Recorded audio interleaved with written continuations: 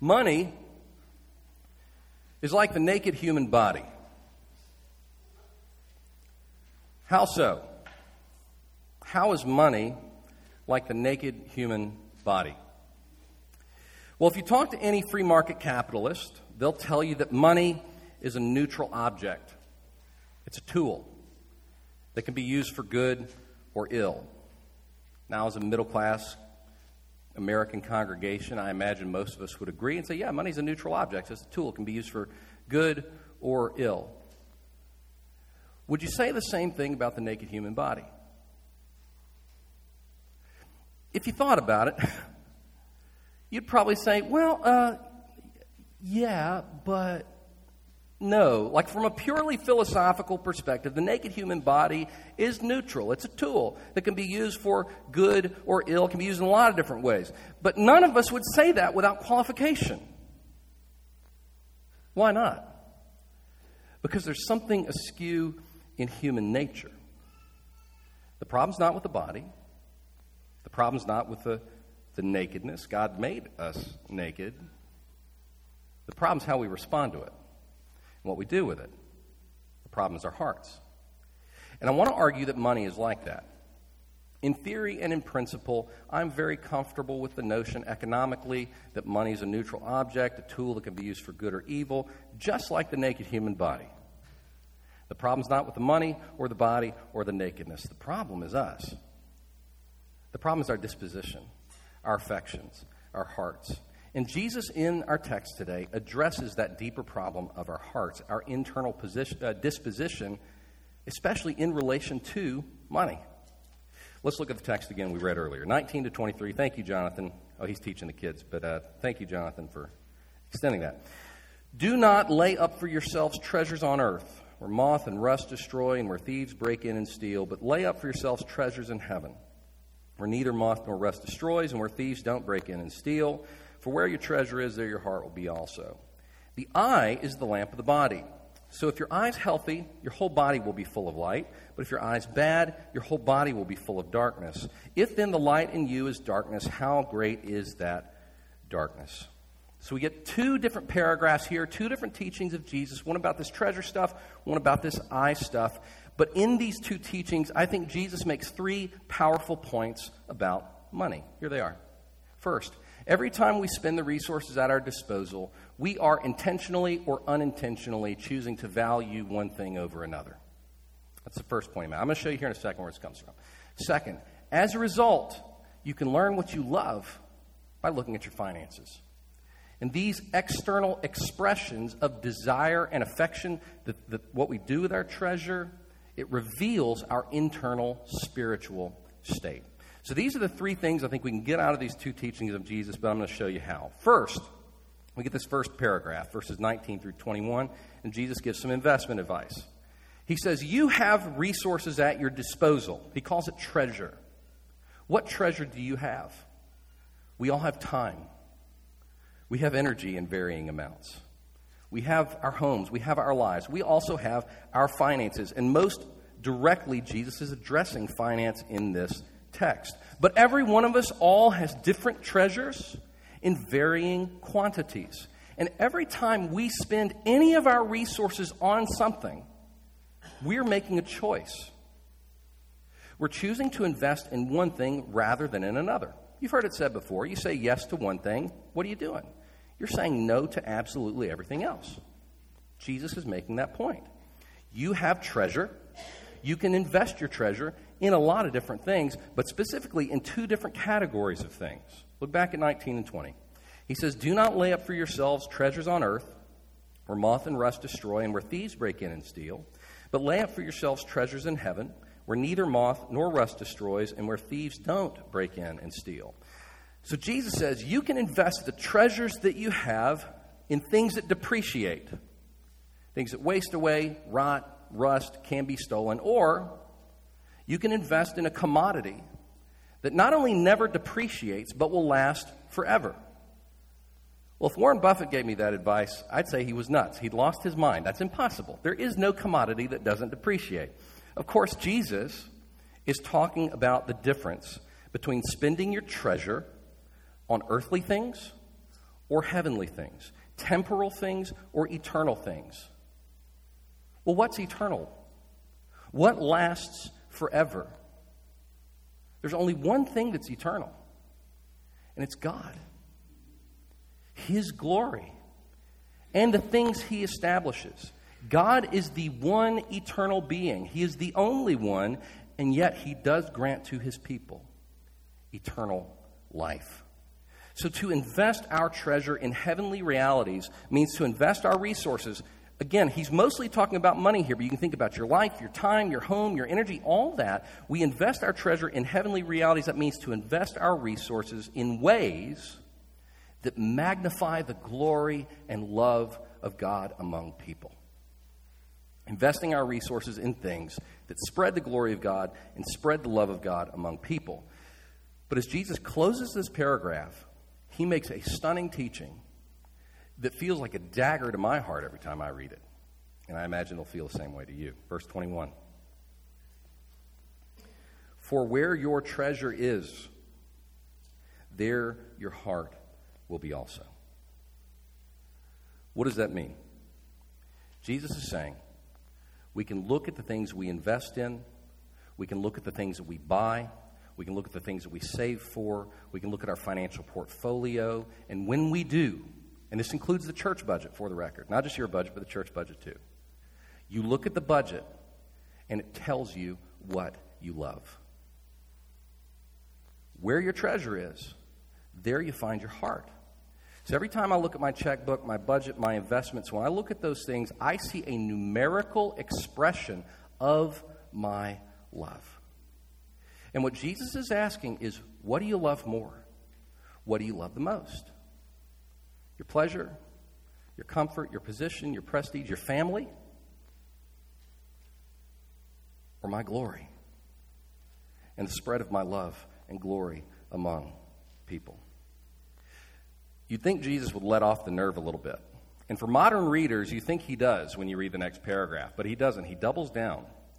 He goes on, he teaches something that sounds strange to modern ears, and here's why. We understand eyeballs to be receptive organs, right? Kids, how does Mike, you know how the eyeball works? Teach the congregation. How's the eyeball work?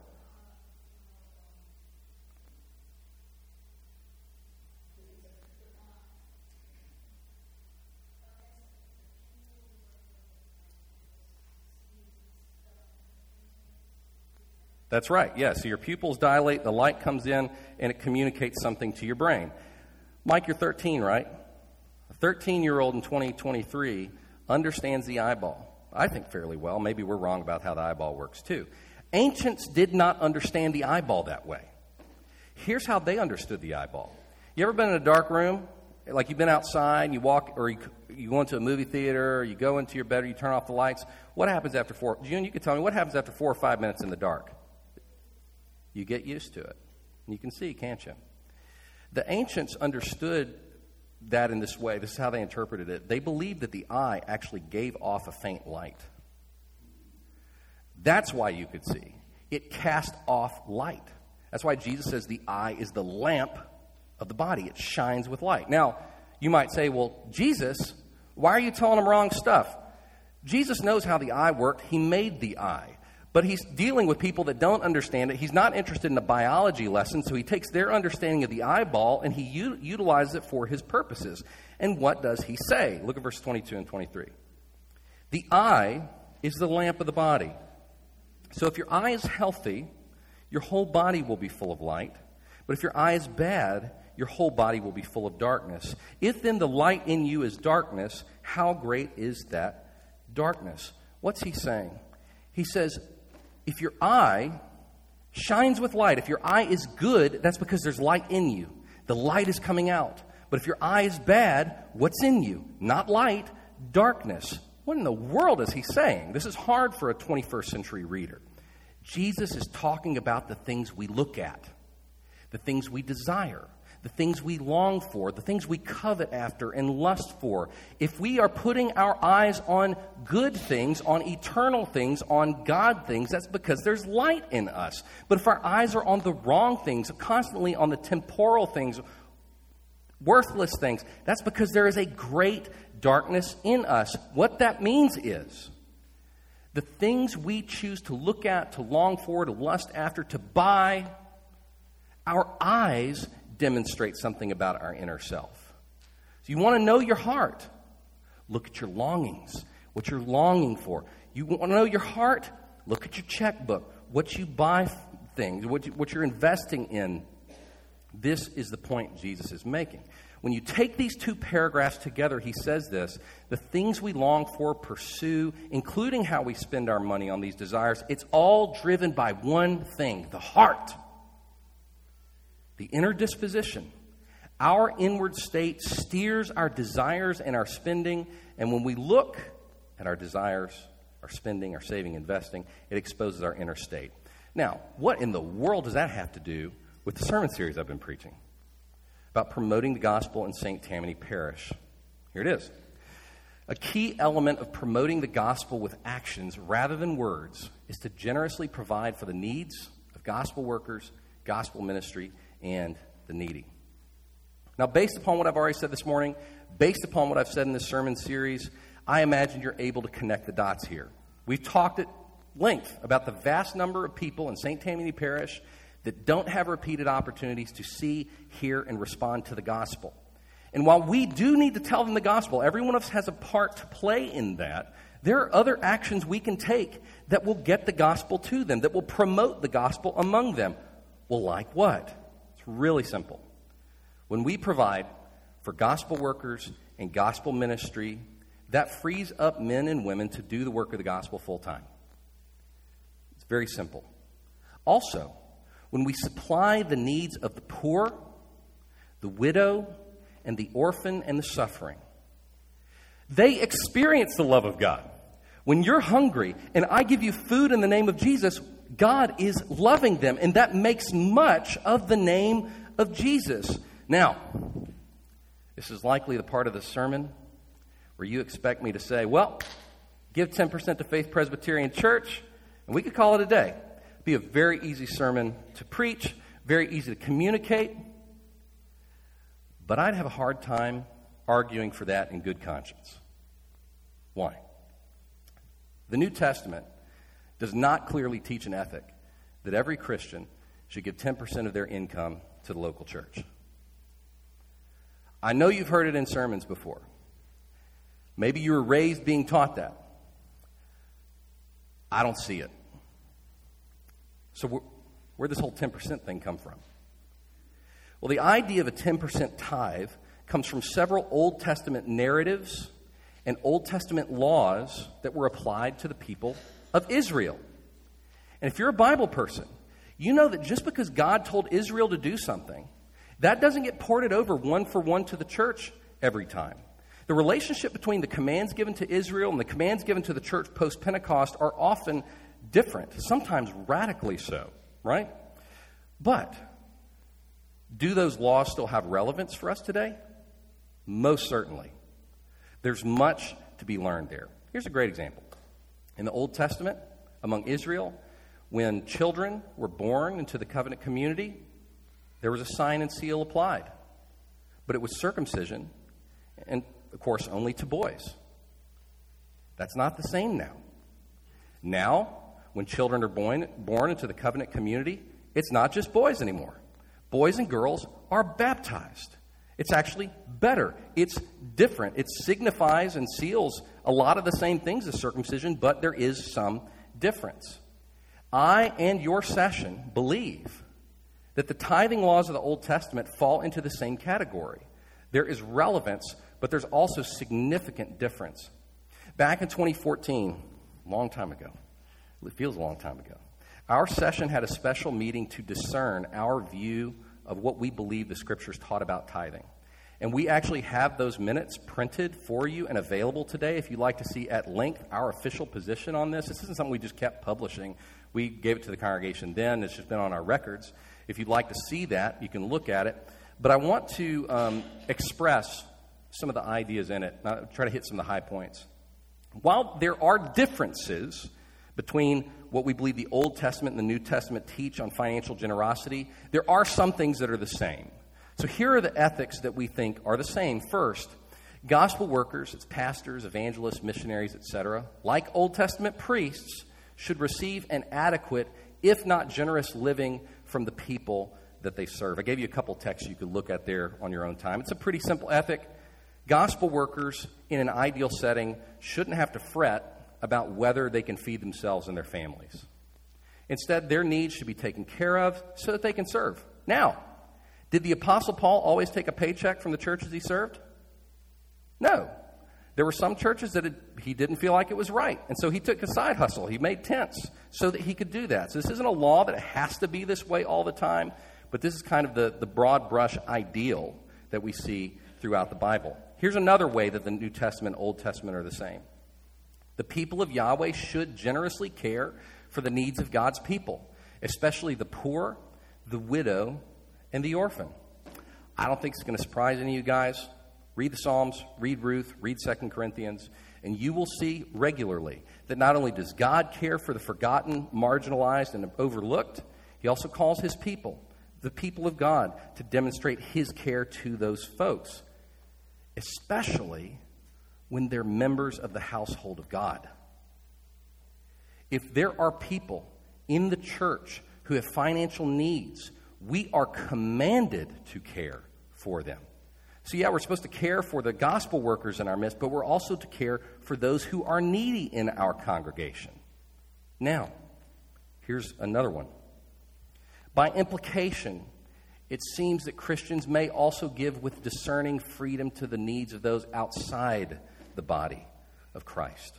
The previous two, I feel very comfortable giving you an imperative. You should care for the gospel workers in your midst. You should care for the people in your church that are needy. It's not a hard stretch biblically to say we should also give to those outside the church. People who have needs should be cared for. When you look at the Old Testament hospitality laws that we saw a few weeks ago, when you look at Acts 2 and the ministry of Jesus, it seems to me that the early church was very free in giving to the needs of the people around him. But there's a hierarchy of responsibility. Our responsibility is first to feed our family, right? Our church. We care for our pastor. We care for those who serve us. We care for the needy in our community. We care for other Christians in our community. And then we go outside. So those are some big picture ethics where I think the Old and New Testament are in agreement. But here are some ways where I think the New Testament is different from the Old Testament. How the rules for the church are kind of different than they were for Israel. Christian generosity is a private, voluntary activity to be done in good conscience before the Lord with consistency that can't be imposed from outside. It's between you and the Lord. I don't know what anybody at FPC gives. I think we have two people that see those checks when they come through. And it's not me and it's not anybody in leadership, because this is between you and the Lord. Acts chapter 5 has a fascinating story. I remember as a kid, I love this one just because it's wild. A story from the early... Go ahead and turn there. We're going to read it. Acts 5. So there's a couple in the early church named Ananias and Sapphira that sell some property. They sold it, and they told the apostles, we're going to give the proceeds of this property to the church. But they lied. They did not intend to give all the proceeds to the church. What happened when they lied about it? Look at chapter 5, Acts, verses 1 through 5. But a man named Ananias with his wife Sapphira sold a piece of property, and with his wife's knowledge, he kept back for himself some of the proceeds and brought only a part of it and laid it at the apostles' feet. But Peter said, Ananias, why has Satan filled your heart to lie to the Holy Spirit and to keep back for yourself part of the proceeds of the land? Listen to this verse, verse 4. While it remained unsold, did it not remain your own? And after it was sold, was it not at your disposal? Why is it then that you have contrived this deed in your heart? You've not lied to man, but to God. When Ananias heard these words, he fell down and breathed his last, and great fear came upon all who heard of it. The young men rose and wrapped him up and carried him out and buried him. Peter says, dude, you didn't have to give us any of that money. That was your property. You could have done whatever you wanted with it, but instead, you chose to lie about it. Why not just be honest about what you wanted to give? And God struck the man dead. Why? Because your financial generosity to care for gospel workers, to care for the needy, is a private matter between you and God.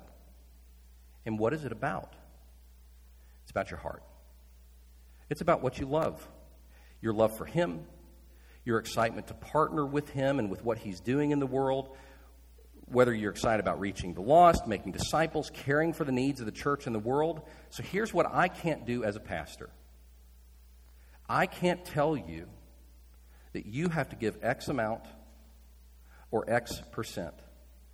That's for you to choose in a conversation with God, to commit to before God. Now, the imperative I can give you is that you should give generously to the work of God in the world, that you should make a commitment and give with consistency as your conscience guides you in agreement with the Scriptures. Now, you might think this is the most... I've never preached a sermon on tithing before, for the record. This is my first time in 15 years as a pastor and longer for preaching. So you might think this is the craziest, most libertine sermon on giving that you've ever heard. So you can give whatever you want. You can give as little as you want. Yes. That is exactly my point. But also no. The law of freedom that we find in the New Testament about giving should be described as radical, sacrificial generosity. You no doubt remember the Old Testament law about adultery. It's in one of the 10 Commandments. Y'all remember what it was? I may need to preach on sex next week. Don't do it. That's the command. Don't commit adultery. We're talking about bodies again, right? The Old Testament law says don't commit adultery. And in Matthew 5, Jesus takes the command a step further. And he says this: "You've heard that it was said, 'You shall not commit adultery.' But I say to you that everyone who looks at a woman with lustful intent has already committed adultery with her in his heart. If your right eye causes you to sin, tear it out and throw it away. For it's better that you lose one of your members than that your whole body be thrown into hell." What's Jesus doing in this radical teaching? He's not throwing out the old law. He's saying, you know what? It was only the Jews that didn't have to commit adultery. You guys have a heyday. Just don't do anything with your eyes. No, he's not throwing out the law. He's going deeper than the law itself. Jesus wants to get past the behavior to the heart. Jesus aims to do heart surgery. Why? Because you can be faithful to your spouse with your body and just living wild in your mind and with your eyes. And if that's you, he calls you to repent. It is still unfaithfulness. Jesus doesn't want outward obedience. He wants our hearts. And the same thing applies to giving. God isn't saying, okay, New Testament Christians, you don't have to tithe anymore. That was what the Jews did. No. He's saying the Old Testament was just the beginning. I don't want 10% of your income. I want everything. I want your heart. I want your affections. I want your desires. And in line with that, Romans 12 says this: "I appeal to you, therefore, brothers, by the mercies of God, to present your bodies," here we are again, "as a living sacrifice, holy and acceptable to God, which is your spiritual worship." Worship is not what we do on Sunday morning. Now, we are worshiping. This is worship. But this is not the whole of worship. What does Paul say here? All of life is worship. Everything you do with your body is worship. When we go forth from here, everything we do is to be to the glory of God. That's everything. So God doesn't call for us to give 10% of our income to the gospel and to the needs around us. He calls us to give sacrificially. He calls us to give until it hurts. He calls us to give our whole lives. Now, some of you grew up with, like I did, being told, give 10%, and you're like, well, what am I supposed to do now? I do encourage you to give sacrificially. If you've never given to the work of the gospel before, I encourage you to start with 10%, because I think 10% is sacrificial. I think 10% is hard. If you've never given to the work of God before, I can promise you 10% is going to be a real pinch. Maybe, though, it'll be easy for you. So give more. You give 10% and it's breaking you. Maybe you're on a fixed income. Listen, maybe we should be giving to you. Maybe we should be caring for you if that's where you are. But you can draw back. You don't have to give 10%. You give less than that. It's between you and God to discern that and to work through that. But to whom? Does it all go to FPC?